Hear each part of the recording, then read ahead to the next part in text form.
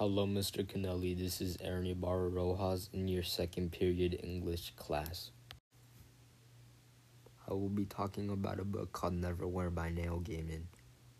Neverwhere starts off with the main character, Richard Mayhew, an ordinary, boring man who works at an office and has a girlfriend that keeps him company.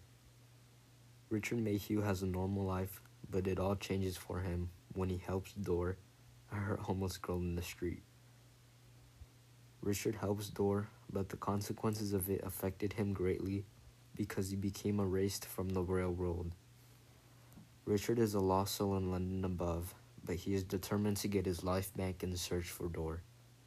As he is looking for Dor, he realizes that he wandered in London below, a parallel universe of London above, but has shadows, darkness, monsters, murderers, and saints.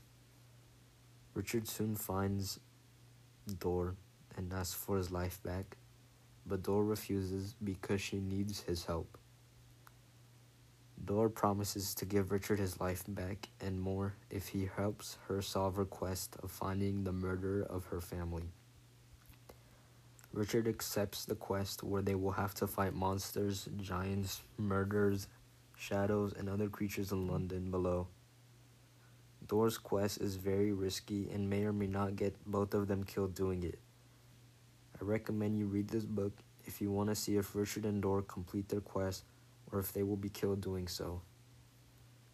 I recommend this book to anyone that wants to see what happens with Richard and Dor because the end was very shocking and a crazy turn of events. I like this book a lot because fantasy is a very interesting genre that has a lot of imagination and creativity into it.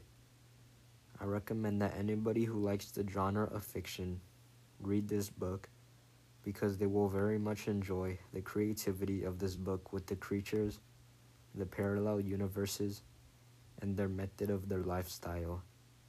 This book is a must-read fiction book, and if you do, you will enjoy the book very much.